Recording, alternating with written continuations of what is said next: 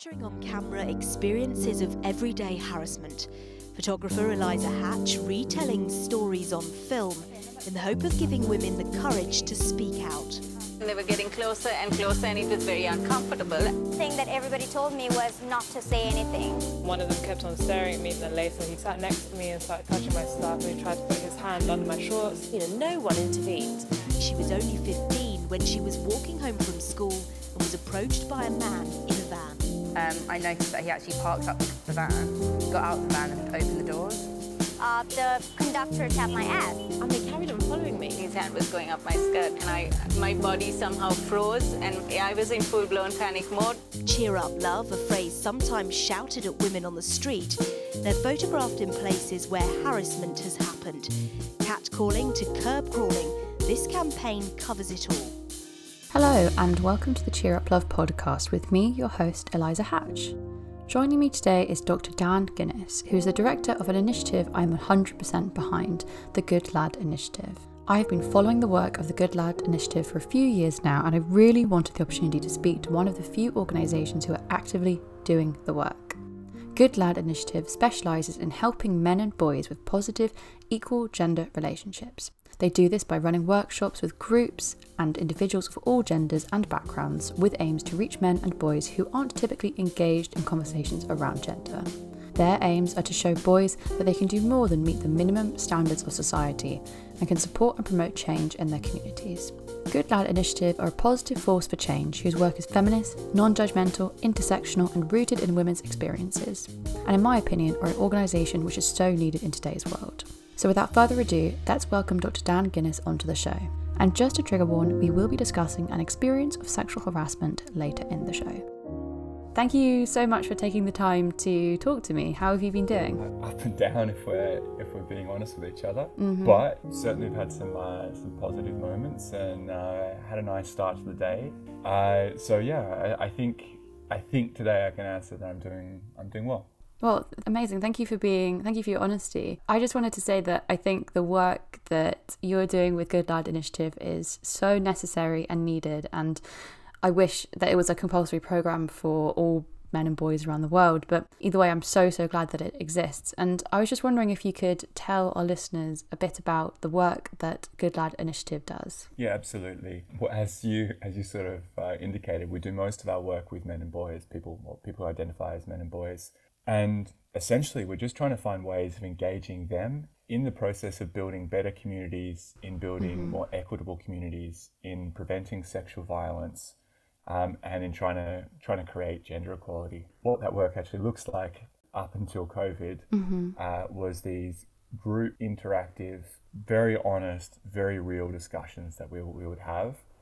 We would get people who knew each other quite well, whether those are school kids in a classroom, whether it's people in a sports team or in a student society at a university, or whether it's people in a workplace. And we would sit them down and essentially take them through this process from maybe the starting point where they're just unaware that this is a problem that's actually that sexual violence still exists, or that gender equality still exists. Or maybe they're quite defensive. They feel that these sorts of conversations are an attack on them as an individual. And we try to take them from that position to one where they actually explore the issues and explore some of the underlying dynamics and power structures and hear perspectives from other people. And then as individuals and as a group, really just have a discussion about who they really would like to be, taking seriously the consequences of that decision on themselves and on others. And so do you do this in schools mostly? What's like the most common age bracket that you're having these conversations with? About half of our work is in schools, and there we're working with boys above the ages, well, boys and young men above the ages of 12. I'd say the original creators of the project that we run in schools chose that age group because it's the moment in which young men shift from being very much guided by their relationships with their parents or guardians or other sort of authority figures in their life, and they're shifting massively across to being influenced by their peers. And it's in this moment also that a lot of identity work is starting to go on. You're going through adolescence and people are constructing who they are in relation to other people and trying to come up with different understandings of who they are as individuals and as a group. And so Absolutely, there's huge inroads that can be made by breaking down stereotypes with younger age groups. And then towards the end of that time, you know, in the senior years of school, and also as people are in universities and also in sports teams out of school, we're working with people, and it's a slightly, you know, with men and boys on a slightly different conversation. You know, they've grown up a bit more. They tend to be already with a bit stronger sense of who they are, and they're finding their way and actually how they want to act and lead and be part of like communities. So it's a slightly different conversation as you get to an older age group. Yeah, you were saying then that you tried to break down these kind of stereotypes that have already been rooted in these young boys. Now, I was wondering, what are the most common misconceptions that you hear going into classrooms and speaking to young boys? Like, what are the myths that you try to dismantle, or the things that you hear come up most often? Yeah, very good question. And it's interesting that so many, I mean, there is a lot of variety there. A lot of the identities that people have and the myths that people have, not only about what it is to be a man, like not only like those strong expectations about what it is to be a man, but often like what it is to be a particular sort of man.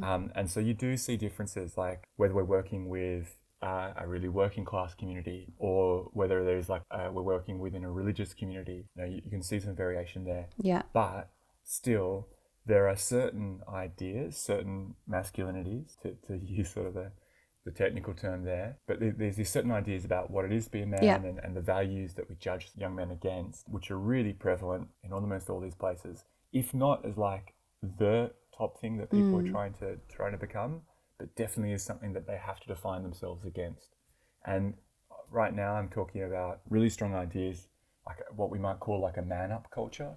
So this is around men's identity as, you know, emotional identity, I guess, or almost like unemotional identity, as people who don't need to feel things. They can push through, they can survive, they're strong, they're stoic. You know, you don't want to complain about things, like you don't have those problems. And this comes in different variants depending on which communities we're talking to, but it's really strong. It's something that's a big influence on many young men throughout the UK. Another one is around, you'd sum it up as like a strong drive towards a certain sort of like promiscuous heteronormative sexuality. Yeah. And again, this comes in different forms. But there it's like this pressure or this idea that if you're a man who is able to sleep with a lot of women, well, if you're a man who's able to sleep with a lot of women, not only is that a good thing, but it's a real way of proving that you're like a valid person, that you're a valuable person. It's how you get respect from your friends. Right. It's like proof that you're not this kid anymore, that you're a proper man. And there's all sorts of discussions there around like the emphasis that society places on losing virginity as being like a rite of passage for young men. There's all sorts of ways that this pops up. Yeah. And right the way through to, you know, almost like the opposite end of the spectrum, where for men who haven't had relationships with, well, sexual relationships with women or intimate relationships with women, Right. then very much seeing themselves as being failures, as being rejects, as being unvaluable, as being unworthy. And I think one of the really negative aspects of this and dangerous aspects of this has been the growth of an incel culture, where that's then been, which is like a little, if your listeners are not aware about it, it's a small pocket, a very small pocket really, of mainly men who've not only said, okay, we're not valuable and we're worthless, and there's a lot of self-hate there because we haven't had intimate relationships. But at the same time, there's a lot of hate of women and of society. Would you say that's the more extreme end of the spectrum, though? Much more extreme. Because that's, for me, that's it kind of strikes me as this, well, I like to think of it as a small fraction of the internet, not a thing that's like dominant in young schools and stuff, but I suppose, is this something that you're seeing more and more offline? Maybe I shouldn't, maybe it was too extreme to mention, but no, it's definitely worth mentioning. I'm glad you brought it up. It's more that those same attitudes there around like, I'm not worthy as a person because I'm not having sex. Those sorts of things really play out in the ways that young men talk to each other. Yeah. And the sorts of messages that a lot of young men have internalized about themselves, whether they're at schools or universities, sports teams, elsewhere. The best way that I can prove myself to my friends is by going along with this behavior. And that type of pressure then manifests, and it plays up in lots of different ways for lots of different people. It's it's also one of the drivers why some men feel compelled to just yell out at women walking past on the street to touch people. It's because they feel they're entitled to. Because why would there be such strong messages about this is the right thing to do if it wasn't the right thing to do? And don't we just understand that they're just trying to put themselves out there and flirt and make this connection? So it's just toxic, dangerous message, and toxic for them and toxic for others. Yeah, I was just about to say, when I was growing up and when I was at school, we didn't use words like toxic masculinity or misogyny even. It was just this notion of like, boys will be boys, and that was the accepted thing. But now, you know, we hear these words thrown around all the time. I was wondering how you and Good Lad Initiative approach the conversation surrounding toxic masculinity with young men, and if it's something that you address in your workshops. Absolutely, we address it in our workshops, but pretty much absolutely we wouldn't use the term. The idea and the concept is so crucial for understanding what's going on, and I think I gave a pretty good demonstration of like the ways in which like an expectation of men can then actually lead to really negative consequences for them and for others, you know, and that's that toxicity. And it's also toxic in the way that it spreads between different people, right? Like, you know, so much of this is driven by media expectations, but also by the way in which like peers relate to each other, like friends talk to each other. But, you know, you can use another word, misogyny, like these sorts of words, like unfortunately are really misunderstood. Yes. And I think sort of purposely, you know, misconstrued or poorly conveyed by some people, and have been seen and have come to be seen as being almost like fundamentally negative towards men. And so we're very careful about how we use those words and when we use those words, because for us, like it really, we see our part of the job is just like, let's get people engaged in that first step and get them questioning. Totally. And let's not switch people off because we've used a word like misogyny. Yeah, but they're like sort of triggering buzzwords, I suppose, now. They really are for people, really. And people really kind of rally against them, and I think so much of that is to do with the media and all of this kind of stuff. And so do you find that it's something which men are kind of actively pushing back on, and they're sort of words that, I mean, obviously no one wants to be associated with the word toxic masculinity or misogyny, but I suppose they are kind of buzzwords in themselves that are very triggering for people and maybe not super engaging either. Yeah, and I think that's where we, like, our organisation has a role to play, right? In that we simply try to create spaces where people can hear those sorts of things or hear the ideas behind those words and those concepts and get triggered by them and be able to express, like, it's completely natural reaction to when you find out that your view of the world actually is not the way that other people see it and not the way that other people experience it. And you thought you were going about in your life and just behaving normally and that no one was really negatively affected or it was all fine. And then you find out, well, actually, there's a whole group of people who see the way that you behave and see your identity as being very negative and harmful for them. That's a tough thing to hear. And it's really normal reaction, like a natural reaction, the most common reaction to reel against that and be like, whoa, come on, like this doesn't match up with what I heard before, right? And that can trigger all sorts of emotions. And I mean, I know this in whenever I get that sort of a feedback, you know, I also have those reactions. So our job there is just really to catch those people and be like, okay, this is a critique of the way things have been, definitely. And maybe you see yourself as part of that, maybe you don't. And maybe you're frustrated because you're like, hey, it's not me. It's like, it's the three guys at the back of the class who are driving this, not me. I'm just like here. But what we do is go, okay, let's talk through this, understand where it's coming from, understand what those consequences are that other people face. A little bit of like, what is the lived experience of being on the other end of this? And then to be like, we don't need to dwell on that identity as being toxic. We don't need to get caught there. We can actually create a new identity where you as a group and you as individuals create a new identity for yourselves as part of a future world that doesn't have this toxic masculinity, part of a future world that doesn't have like sexual harassment, sexual violence, you know, whatever that change is. just because you're part of the group, broadly speaking, who've been critiqued, or maybe even just because you've done negative actions in the past, harmful actions in the past, doesn't mean that you can't also be part of contributing to the work to make that change. Yeah, because there is this sort of automatic, I suppose, defensiveness and a wall that will come up if you try to challenge someone's behaviour which they've never seen to be wrong or harmful in any way. They've just seen it as normal. And I think maybe that's why there's been such a polarisation post Me Too era. There's been a huge polarisation around the issue, and even, you know, from many women as well as men, like cis straight men as well, who've just said that, you know, it's gone too far, or that they can't identify with feminism anymore because it's just, you know, a sort of man-hating machine which is trying to tear the system down as they know it. And I suppose it comes from this place of feeling maybe threatened in some way of things changing or your worldview changing. But yeah, have you noticed this pattern in your work at all? Yeah, absolutely. I think the Me Too impact was really seen in workplaces. That's where that conversation was huge. Yeah. And that's where a whole range of men have experienced this Me Too conversation.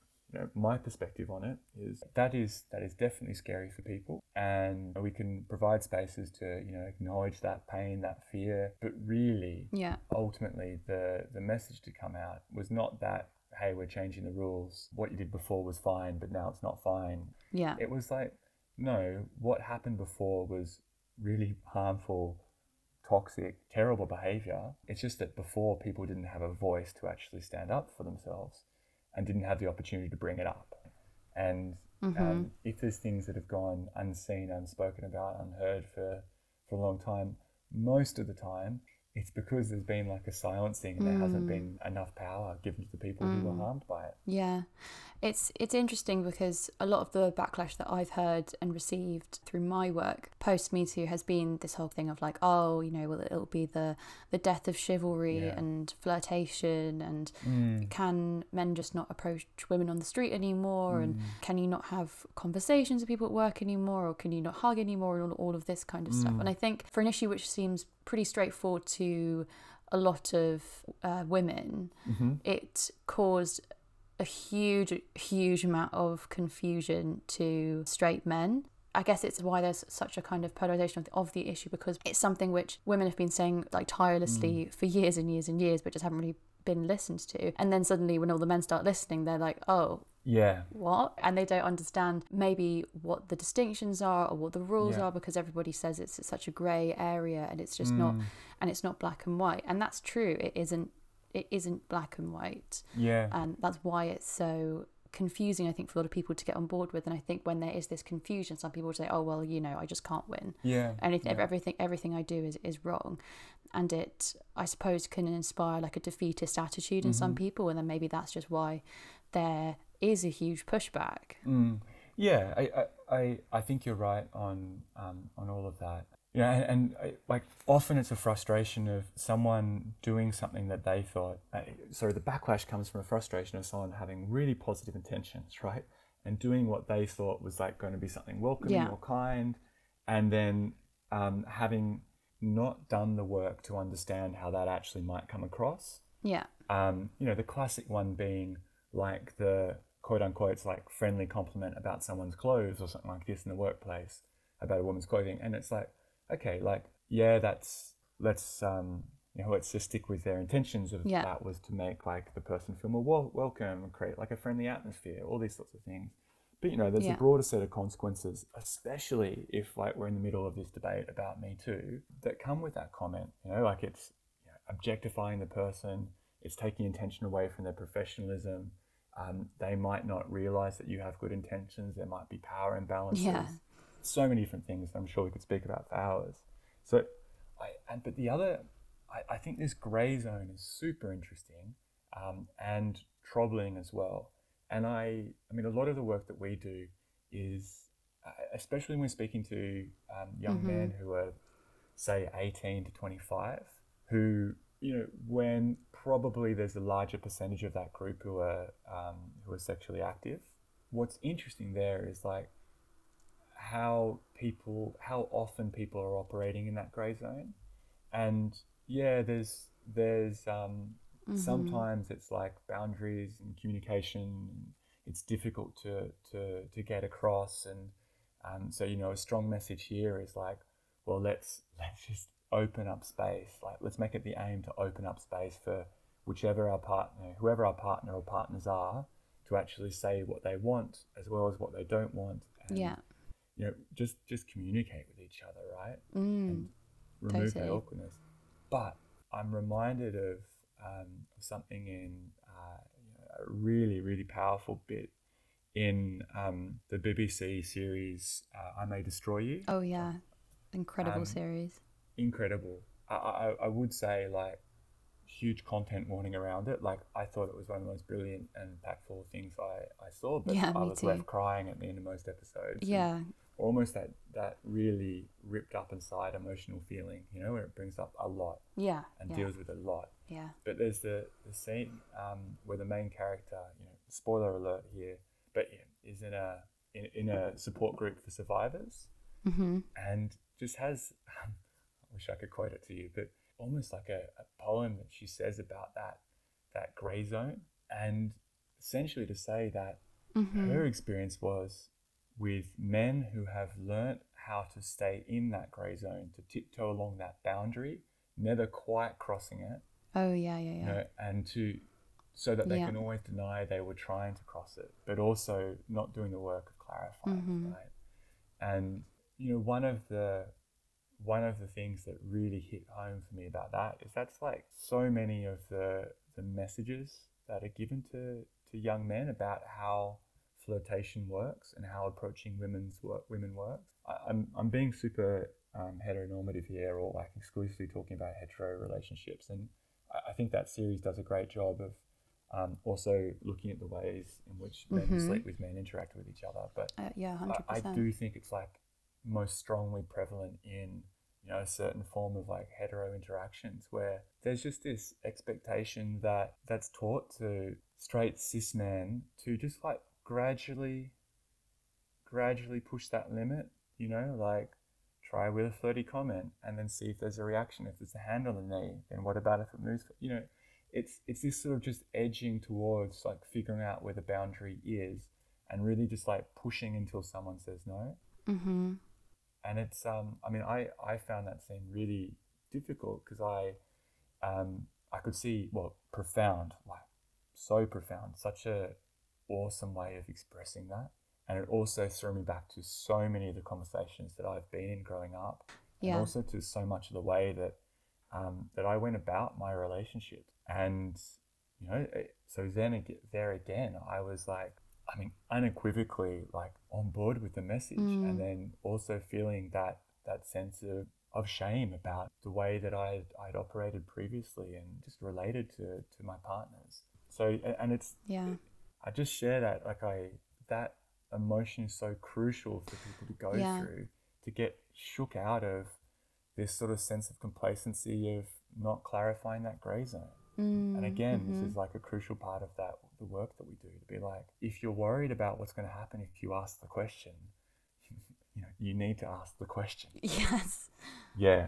So anyway, I think I agree with you completely, and I think it's hardly surprising, really, when you think about it. There is so much confusion surrounding this grey zone because it's sort of the only messaging that we've been fed in the media, in films, in books, in TV for such a long time. Like this narrative of like, no, like if you keep asking her, she'll say yes. You've seen it in like really popular mainstream Hollywood films, not even just Hollywood, like all around the world, in all different cultures. There is this narrative of, you know, if you keep pestering, if you keep persisting, then eventually she'll say yes. And we've only really recently just started to break that down and say, you know, no, like really, how many times do you need to hear the word no in order for you to get the message? And I just think that's actually going to take a really, really long time to stamp out that narrative of the chase.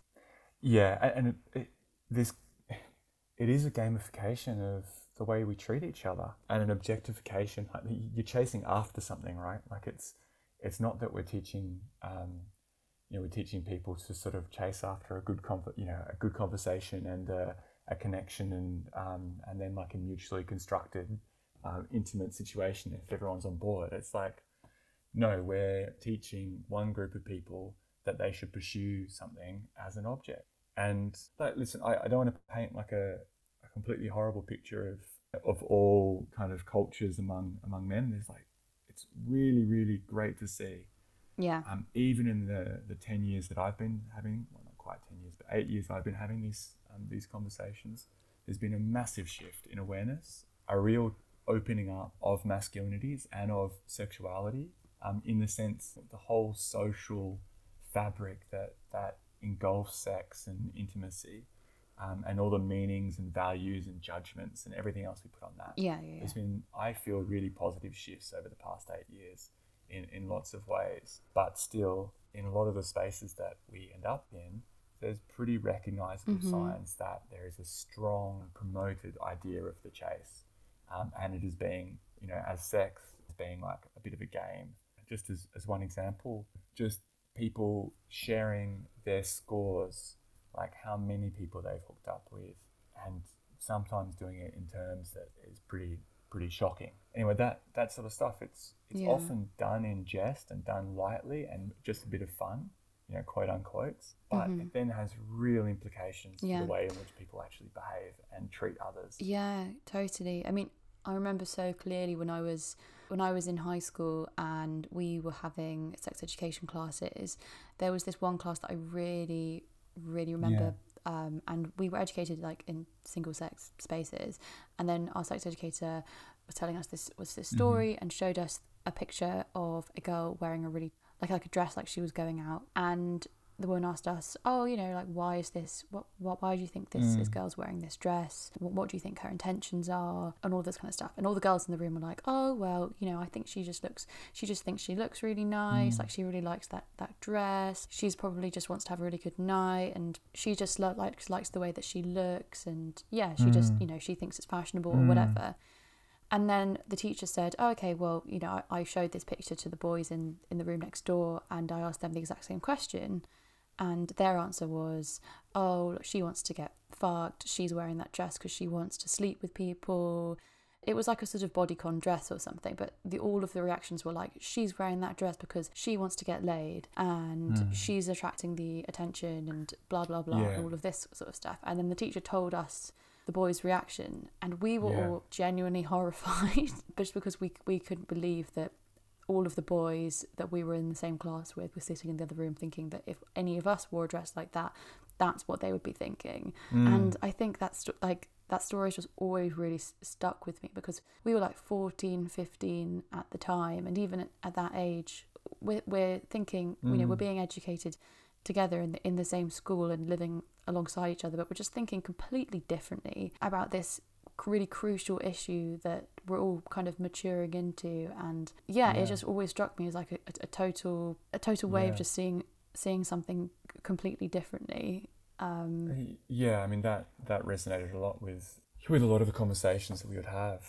I mean, I'm if you don't mind, I want to know more about the story. Did you end up having any conversations with boys that you were in school with? No. About this? Or? No, I think the way that it was done was really stupid, because I think we should have all been sitting in the same room together. I mean, I'm pretty sure that our sex educator told the boys our reaction, or vice versa and everything, and that kind of instigated a conversation. But ultimately it seems kind of pointless, because those kind of conversations should be happening with everybody in the same room, not separately. And that's why I kind of think there's still so many myths surrounding these kind of topics. But also I don't think we really did bring it up with our male friends after the session. I don't really remember it. I just remember being quite shocked in that session, just thinking like, oh my god, all the boys in our class think of us as sexual objects, when we just thought this Topshop dress was really nice or something like that. And I think from that point onwards,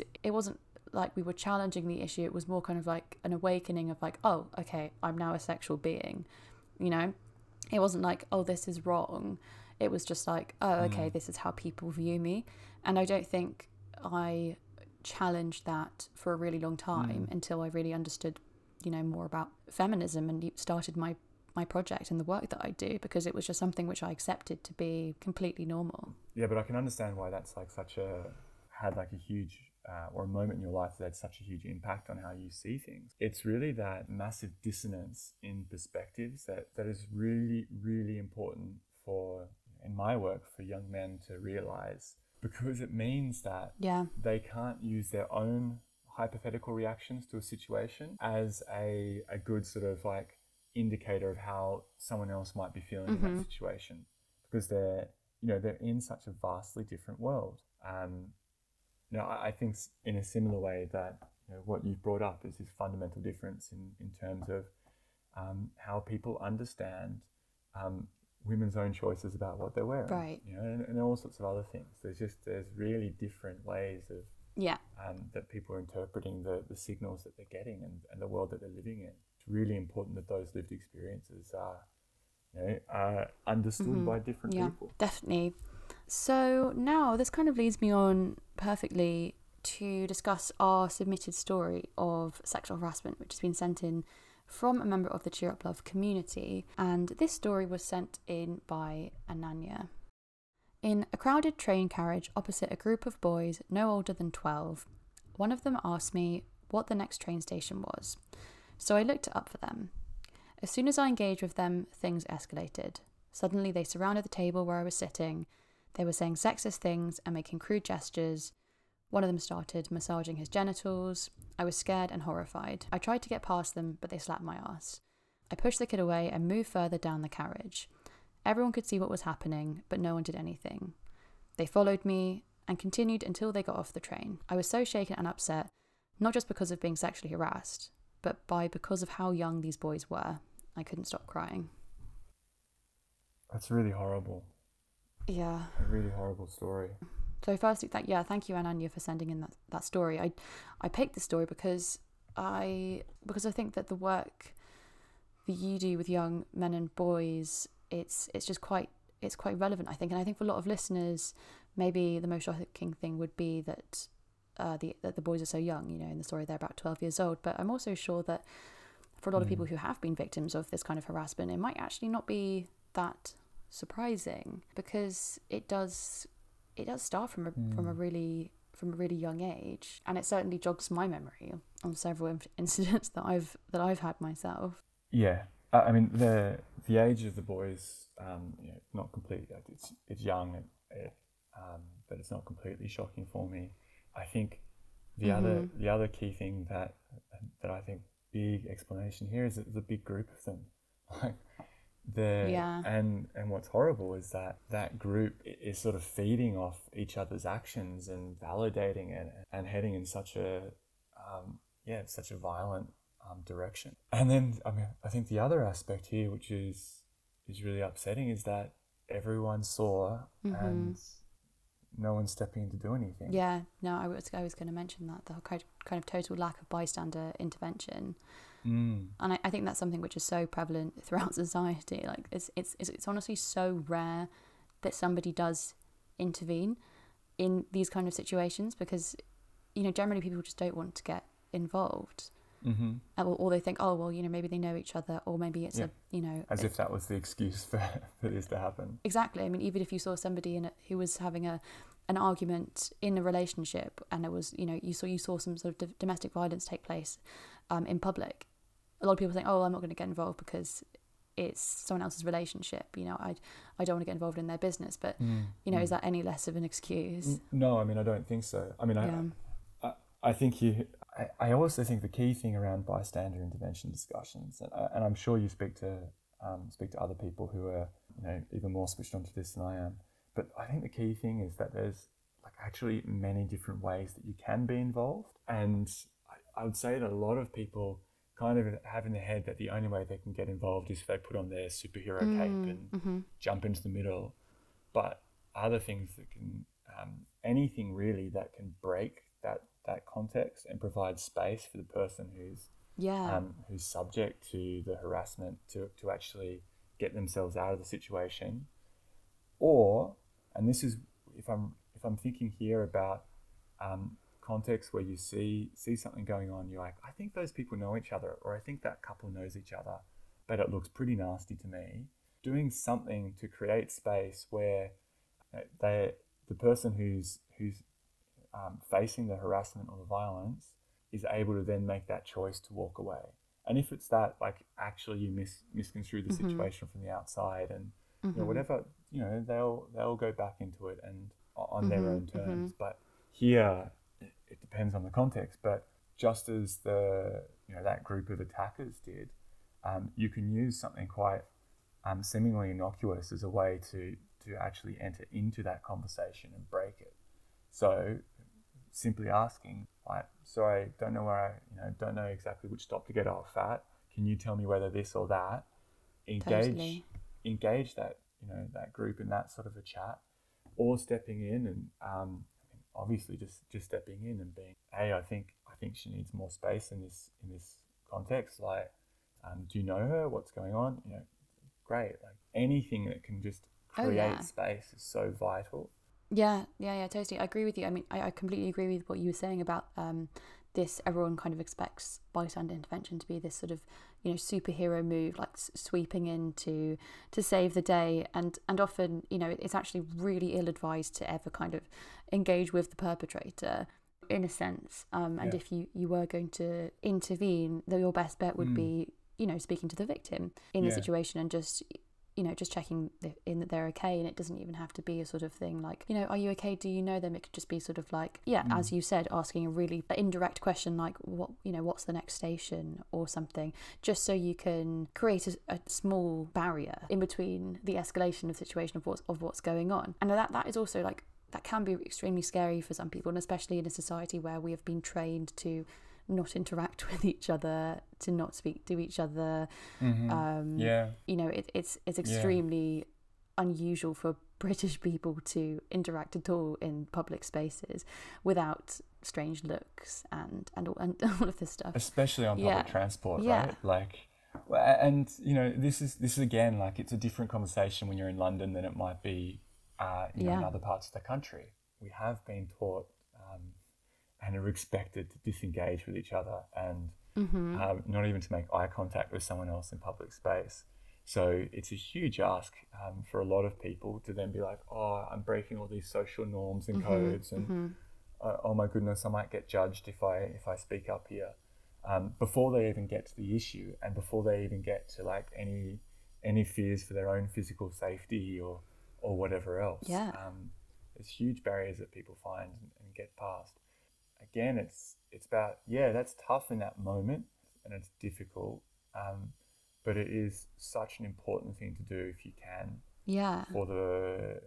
It could be something that turns a bad incident and then stops it becoming a really horrible thing that sticks with someone for a long time.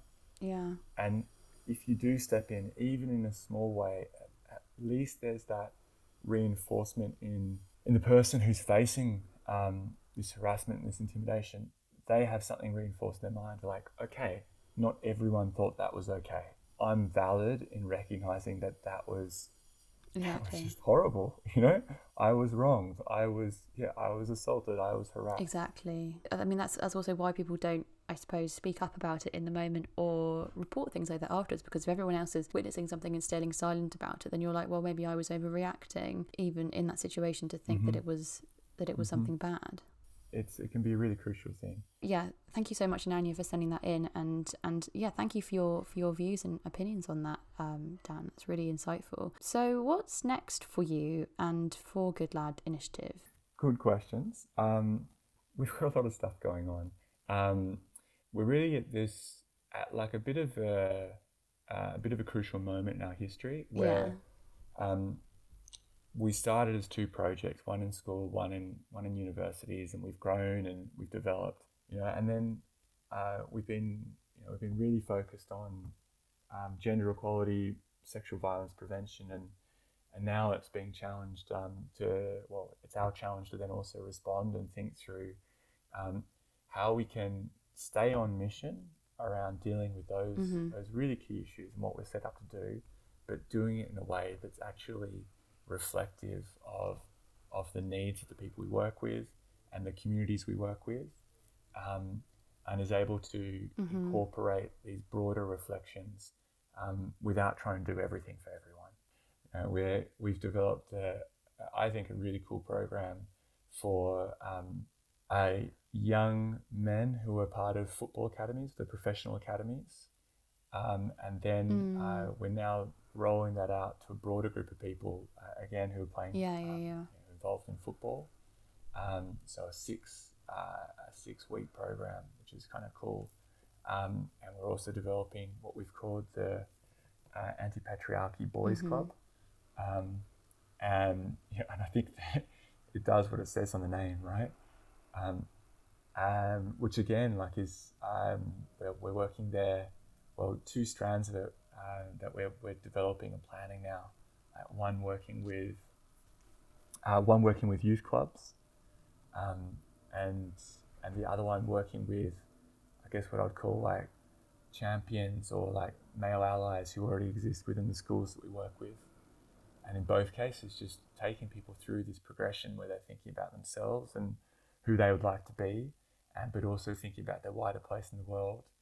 And ultimately trying to, for these young people, but also as an organisation as a whole, work out ways that we can convey the sorts of conversations that we have, convey those transformational moments, and provide opportunities for reflection outside of just these really small spaces of 20 people talking to each other, and maybe even make a dent into the mainstream conversations and mainstream thinking around masculinities in the UK. So that's where we're headed, and I think it's going to be some really exciting times coming up as we try to work out. And I guess this is something that you've had to think through as well. But how do you create those transformational educational spaces in social media or online, where you are in a less of a position, less of ability to be able to recognize how someone's actually hearing what you're saying and kind of adjusting course, and less of ability to kind of provide a firm but compassionate opportunity for someone to change.